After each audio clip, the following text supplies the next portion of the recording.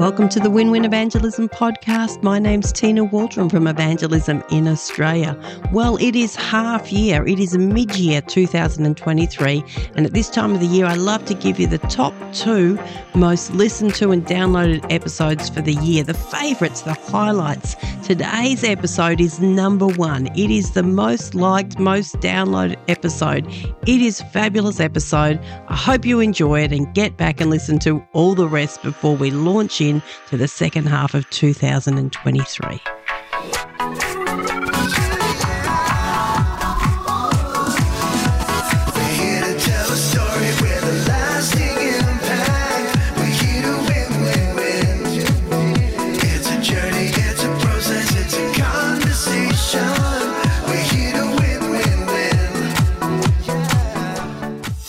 Hi, my name's Tina Waldron. Welcome to the podcast. Every week I look to interview someone that can help you share your faith naturally with the world around you.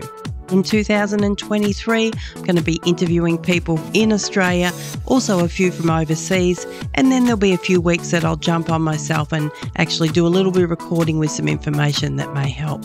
If you're looking to do some coaching in evangelism or as a female in ministry or an online course this year in personal evangelism, please check out our website, evangelisminaustralia.com. Let's get into this week's episode. Welcome to the Win-Win Evangelism podcast. My name's Tina Waldron from Evangelism in Australia. Today I am talking to James Macpherson about reaching our crazy world. James is the co-host from the Late Debate on Sky News with Liz Storer and Caleb Bond. I don't know if you're watching, but you need to. It's pretty much a great show to get involved with and get behind. James is always right, apparently, I heard this week, with one of the cups that he had on set. So welcome to you, James. Hey, Tina. Thanks for having me. It's good to be with you again. I enjoyed our last conversation, so looking forward to today. It's great to have you back. Tell us a little bit about this, because last time you weren't co-hosting the Late Debate on Sky News. How did that come about? And give us the brush strokes of what the show's about. Well, I'd been writing articles for The Spectator magazine, and Rowan Dean, who's the editor of The Spectator, he has a program on Sky Sunday mornings, and at the time had a program on weeknights. So he started inviting me to come on and just do 10-minute commentary spots on Sky Television on his program. And then from that, Sky News decided they wanted to start a brand new program in 2023, and we're looking for hosts. And so after a number of conversations, they asked me to be the host of The Late Debate, which airs on Sky News Australia Mondays through Thursdays, 10 p.m. So you're probably in bed at 10 p.m, Tina, but... Not quite. So it's a pretty fast-paced program. Half hour, we review all the news of the day. It's a bit lighthearted because at that hour of the night, you don't want heavy news. So we sort of... point out the major inconsistencies and interesting talking points from the day's news. It's pretty entertaining, and it keeps you up to date with what's happening. So it's a lot of fun. It is, and I love how you do point out those inconsistencies. And I'd like to chat a little bit about this crazy world and reaching this crazy world that we're in. Tell me a little bit, James, your faith background. I'm a preacher's kid, so started going to church 9 months before I was born. And so I've always been in church. It's funny when you talk to people, they say, so you're a Christian because you were brought up a Christian, which I actually find that quite insulting, because it implies that at no point did you ever exercise rational thought. And so when I tell people, well, yeah, I started going to church because I had to, but these days I can do what I want, and I continue to go to church, not because I have to, but because I believe Christianity to be true. And that always elicits an interesting reaction because, of course, a lot of people don't believe in truth anymore. And so when I further say that if someone seriously could convince me that Jesus wasn't real or Jesus was not who he claimed to be, I would ditch Christianity in a heartbeat. I'm not a Christian because of sentimentality or because of cultural allegiance or because of family background. I'm a Christian because I genuinely believe it to be true. And if I could be persuaded that it was not true, what interest would I have in it? And I always find the reaction from people to be quite interesting because as a culture, everything is subjective. You've got your truth, I've got my truth, which basically means nothing's true. It's just whatever makes you feel good. So when you tell people I'm a Christian because I believe it to be true, and that's the only reason. If it were not true, I'd become something else. It always opens up an interesting conversation. I'm sure it does. And that's a great way to frame it. And even there, I'm thinking, well, there's some great things that we can think about from what you've just said. This crazy world, James, it is a very, very crazy world. I was reading your book, Notes from Woketopia, and you're talking about this incident that happened in the United States. So basically there's a naked man in a change room in a spa in Los Angeles, and a woman complains about this naked man being in the change room, of which she received the response that the man had the right to be there because he identified as a woman. James, it's a crazy world. What's your thoughts on that one? The interesting thing about that particular episode is that people pulled out their phones and started filming when she complained to the proprietors of the health spa that there's a man in the women's change room. And they said, well, it's not a man, it's a transgendered person. And she said, well, this transgendered person has a penis, therefore it's a man, which is a fairly good argument, I would have thought. And anyway, people filmed this interaction, and the interaction or the argument, it went viral. And what made me curious is that it's so rare these days to find somebody brave enough to say what everyone else is thinking. I mean, everyone knows if you've got a penis, you're a man. I mean, it's ridiculous that we're even having this conversation. But the fact that she was willing to say it and say it publicly was so unusual that people pulled out their phones to record. Because, it was International Women's Day just the other day. Happy International Women's Day, by the way, Tina, and congratulations on being a woman. But on International Women's Day, Justin Trudeau, the Prime Minister of Canada, decided to tweet, quote, "Let me make this clear, trans women are women."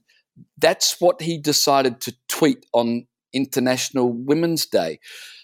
Jill Biden, wife of the leader of the free world, handed out awards for women of courage, and of 11 women that she decided to honour, one was a biological man.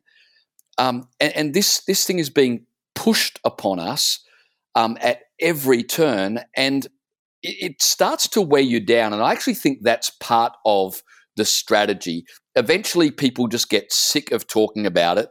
They don't want to hear about it anymore. So we just kind of shrug our shoulders. I mean, there's a major swimwear brand in Australia called Sea Folly, which announced on International Women's Day that instead of having Miranda Kerr, who's a beautiful woman modelling swimwear, of course you'd buy their swimwear if you're a woman. You want to look like Miranda Kerr. Well, they decided, no, we're going to have a transgendered woman. In other words, a biological man with a beard, no less, advertising swimwear. Now, why women would want to see women's swimwear modelled on a biological man to know whether or not it would suit them, I have no idea. There was a bit of backlash, and then the following day, the transgendered model came out and mansplained to women that, some women can have a penis. And everyone just sort of shrugged their shoulders, oh, well, and eventually it just becomes the accepted narrative, and everyone's too afraid to say anything. And if you've got children or grandchildren, you can't afford to go quiet on these things, because eventually it just becomes the dogma. And our children just grow up to think, oh, well, you can change gender, and if a man wants to be a woman, he can, and if a man wants to play women's sport, then he can. And these things eventually become normalized, then they become accepted. And so we've got to keep pushing back on these things. But it was so rare for someone to actually speak out about it that, as I said, people pulled out their phones and recorded this woman protesting. No, he's got a penis. I can see his penis. It's a man in the women's change room. It just shows you how crazy the world has become. They used to say that the world was divided by religion. It was a clash of whether it's Christianity versus Islam or or the world is divided by political ideologies, whether it's capitalism versus communism, free market versus Marxism. These days, I honestly think the world is divided between the sane and the insane. Sane people who would say what a normal person would say and react the way a normal person would react, and other people who go, no, a man can be a woman, and up is down, and black is white, and so literally, it feels to me, your introduction is quite right. The world's gone quite mad, and the great divide now is between people who are sane and people who have drunk the Kool-Aid and have become quite mad. But this ought not surprise us. I mean, the Apostle Paul spoke in Romans chapter 1 that as people denied the knowledge of God, eventually professing to be wise, they would become fools, and their thinking would be darkened. In other words, their ability to exercise rational thought would become impaired, and the whole world would go quite mad. Well, we're living in those days. And the only consolation, Tina, is that some of it is quite hilarious, really. I mean, if you'd said to my grandfather, one day, your grandson will be on national television debating whether or not women can have a penis, I mean, he would have fallen off his chair in fits of laughter, thinking that, we were mental. And yet that's the world in which we live. It's amazing. It is a crazy world, but what intrigues me and what I want to know more of, James, is other people see this differently.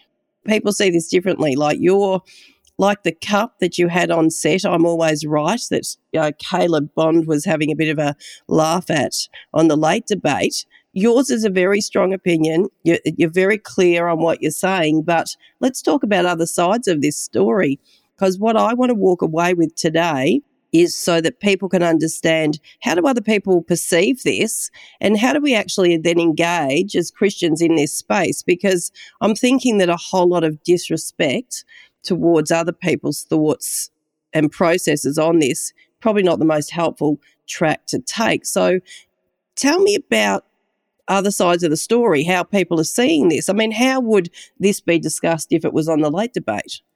Well, firstly, let me say there is no other side of the story, because this is not my opinion. This is biology. We're constantly told by politicians, follow the science. And then in the next breath, they say, women can have a penis. Well, I mean, that is an unbelievable level of cognitive dissonance, where you say, follow the science, women can have a penis. Well, do you want me to follow the science or not? So I'm not having a shot at you, but you did say, well, that's your opinion. If someone did say that to me seriously, I'd say, well, no, that's not my opinion. That's a biological fact. I'm not giving you, just my take. I'm telling you what your own eyes tell you when you look down in the shower. But to your point, G.K. Chesterton once said that if the devil can't push you away from God, then what he'll do is he'll push you towards God, but he'll push you so hard that you just go to an absolute extreme. And in some ways, the problem with our world is not that it's become too evil, it's become too kind. And so the people who say, well, a man can become a woman, and the basis for their belief is that we've got to be kind to a very small group of people who are suffering from a real condition. Gender dysphoria, no doubt, is a real condition, and some people do suffer from it, but it's a tiny proportion of people. And so what they've said is, we want to be tolerant, we want to be kind, we don't want to exclude people, and therefore we're going to rearrange all of society, including language, including laws, in order to be kind to a few people. And so we've taken kindness to an absolute extreme. And this is why good people can abandon common sense, because their motivation is they want to be kind and they want to be good. Now, of course, the counter to that is, it's not kind to tell people lies. It's not kind to tell people who are struggling with a condition that if they surgically alter their bodies and take copious amounts of chemicals for the rest of their lives, that's going to solve their problems. And of course, we know it doesn't, because studies show that most people presenting with gender dysphoria also have a number of other mental health issues. And years after transitioning, those mental health issues are still present. Daniel Andrews, the Premier of Victoria, loves to say that people with gender dysphoria are 5 times, 15 times more likely to take their lives, and no one wants to see anyone take their life. But the fact is that years after transitioning, the studies show that people are still just as likely to think about self-harm. So the motivation is kindness. We want to be kind. We want to look after people. Well, of course, everyone wants that. But it's not kind to tell people lies. It's not kind to sell people false hope. And it's not kind to rearrange all of society and impose this ideology that is anti-women, that is unhealthy for children. It's anti-free speech. It's anti-science, anti-biology, but insist everyone must go along with it to be kind. Well, that's not kind. That actually becomes quite pernicious. 100% agree, but how do we communicate? How do you connect with people that may be on this agenda without losing the relationship? Because the biggest discussion in the Christian world is how Christians so easily fall out of relationship with their very strong opinions with people. I can see you shaking your head. It's so funny. We fall out of relationship with people. So there has to be a way that we can engage with people that have different viewpoints and be kind, but there has to be a tone. Is there a tone, or is there a way to communicate with people to present Christ, but in a way that people can want to listen? Because it is black and white, like you're saying. Tina, if I said to you, there's male and female, there's not 72 genders. And a man can't become a woman. A man might want to live as a woman. And if he wants to live as a woman, that's fine. I mean, whatever makes you happy. And I honestly believe that. If you want to live as the opposite gender, then one of the wonderful things that God has given us is free choice. And one of the great things about living in a liberal Western democracy is that we allow people to essentially do what they want. Now, you shouldn't then impose that upon everybody else. But if you want to dress as someone of the opposite gender and identify that way, that's fine. But the fact is that you're not the opposite gender. You're someone identifying as, but you're not. Now, you said that we fall out of relationships. If you choose not to associate with me because that's my view, I'm not falling out of relationship. You are refusing to have a relationship with me because I just spoke truth. And I think one of the problems in the church at the moment is we are more concerned about keeping relationship than we are about speaking truth. Now, the scripture says, speak the truth in love. In other words, I'm not speaking the truth to be right or to win an argument. I'm speaking the truth because I genuinely want the best for you. But nevertheless, I am going to speak truth. Now, if that ends our relationship, well, to be honest, that's not on me, that's on you. And the fact is, a lot of people don't want truth. I mean, 2,000 years ago, they crucified truth. And so we say, well, how can we speak truth without losing relationship? Well, the fact is you can't many times. Jesus told the disciples, when you go to a village, preach the gospel, and if they won't accept it, wipe the dust off your shoes, go to the next village. Well, we don't do that. We stay in the village and say, well, we won't talk about that anymore if you'll still be friends with us. Or, well, you know, there's two sides to everything. That's just my thoughts, but you can have your thoughts. And our priority is to keep relationship to the point where we start denying the gospel. And I don't think that's a legitimate Christian witness, and I don't think it's good for the culture. And I think one of the things we're seeing at the moment is the church has so little influence in culture because for so many years we've been trying to do everything we can to ingratiate ourselves into the culture rather than say, well, actually, that's the way the culture's going, but that's not actually correct. And we love you, but this is the truth.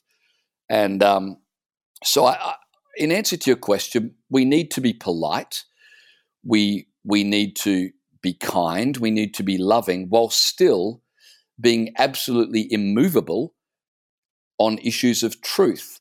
And if that ends relationships, well, unfortunately, that's what happens. And if you won't be my friend because of truth, well, you've walked away, not me, and I'll always be here with arms open wide. The journalist Andrew Bolt, who is, people listening to this podcast, if they know Andrew Bolt, they might have all sorts of opinions. Some people love Andrew Bolt. Some people don't like him at all because he has very strong opinions. Whatever you think of his opinions, he's one of the nicest, most gracious people that you'll ever meet. I was interviewing him some years ago, and I said to him, I asked him the same question you just asked me. I said, Andrew, how do Christians communicate, the gospel, but in a way that we don't lose people? And he literally laughed at me. And he said, James, don't you guys teach heaven and hell?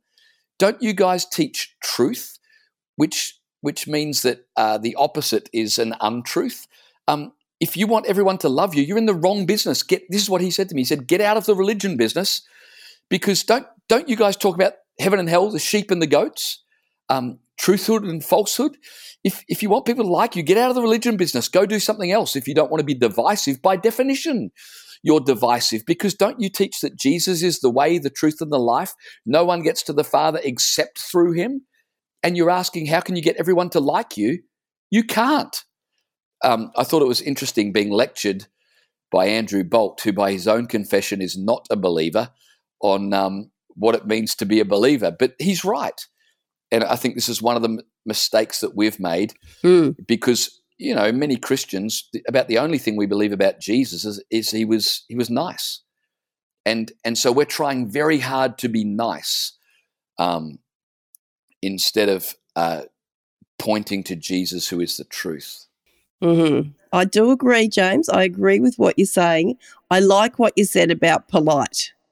You did concede that we need to be polite if we're going to be having conversations with people. See, Tina, it's funny that you come back to that, and you're typical of people like, but it's good that you said we've got to be polite. Well, of course. But James, people aren't. That's not true. Most people are. Most people are polite. Most Christians are polite. Now, you'll always get a few crazy people, but the fact is most Christians are polite.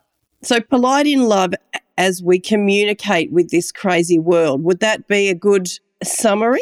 Polite in love as we communicate truth. And a lot of people mistake a strong opinion for being impolite. When you're dealing with crazy people, you can't say, maybe. No, we're way past that, Tina. We're way past that. We've got leaders of the free world saying trans women are women, if we want to use that as the key topic. And in Canada, you can be imprisoned for using the wrong pronouns. And your problem is that, we've got to be polite. No, we're way past the issue of wondering, was my tone okay? Just the other day, we had a Catholic woman arrested in England for standing outside an abortion clinic when it was closed. She wasn't holding a protest sign. She wasn't talking to anyone. She was standing there silently, but the police arrested her for praying in her head. In other words, they said, are you thinking thoughts to your God? And she said, well, I might be. And they said, well, that's an offense. And they arrested her for thinking wrong thoughts. And Christians are saying, we've got to make sure we're polite. The biggest problem is not that Christians are impolite. The biggest problem is that Christians are silent.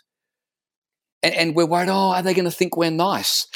If we've got kids and grandkids, the issue is way past politeness. It's about, are we going to speak up for truth or not? And, if you want to talk about offense, it offends me that Christians are more concerned about tone than they are about truth. Yes, well, that's a great comment. I mean, I just love this discussion, James. I'm up for a hearty discussion, and I'm just seeing that cup on the set, and I love it. I love some of them. It's going to be very clear. This is a challenge. how do we communicate truth and not go silent on truth? So this has been very helpful. I think that there is so much that's been said in this interview, James, that we could really wrestle over and think about how we actually do communicate to this crazy world. Can I share something with you, Tina? Yeah, go on. Just before we did this interview, I was grabbing a coffee at my local cafe, and I'm on the phone to my dad, and we were talking about some of the things that we've been talking about right now. And there was a lady sitting at a table adjacent to me, and halfway through the conversation with my father, I became aware she was clearly eavesdropping.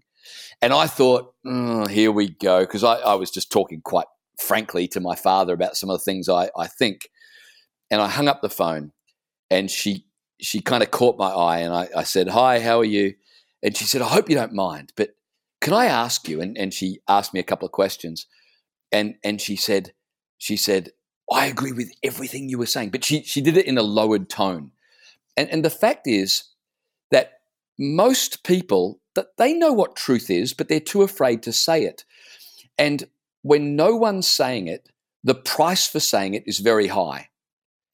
And so the fewer people that speak, the more expensive it becomes to speak. But the more people who speak, the lower the cost for speaking.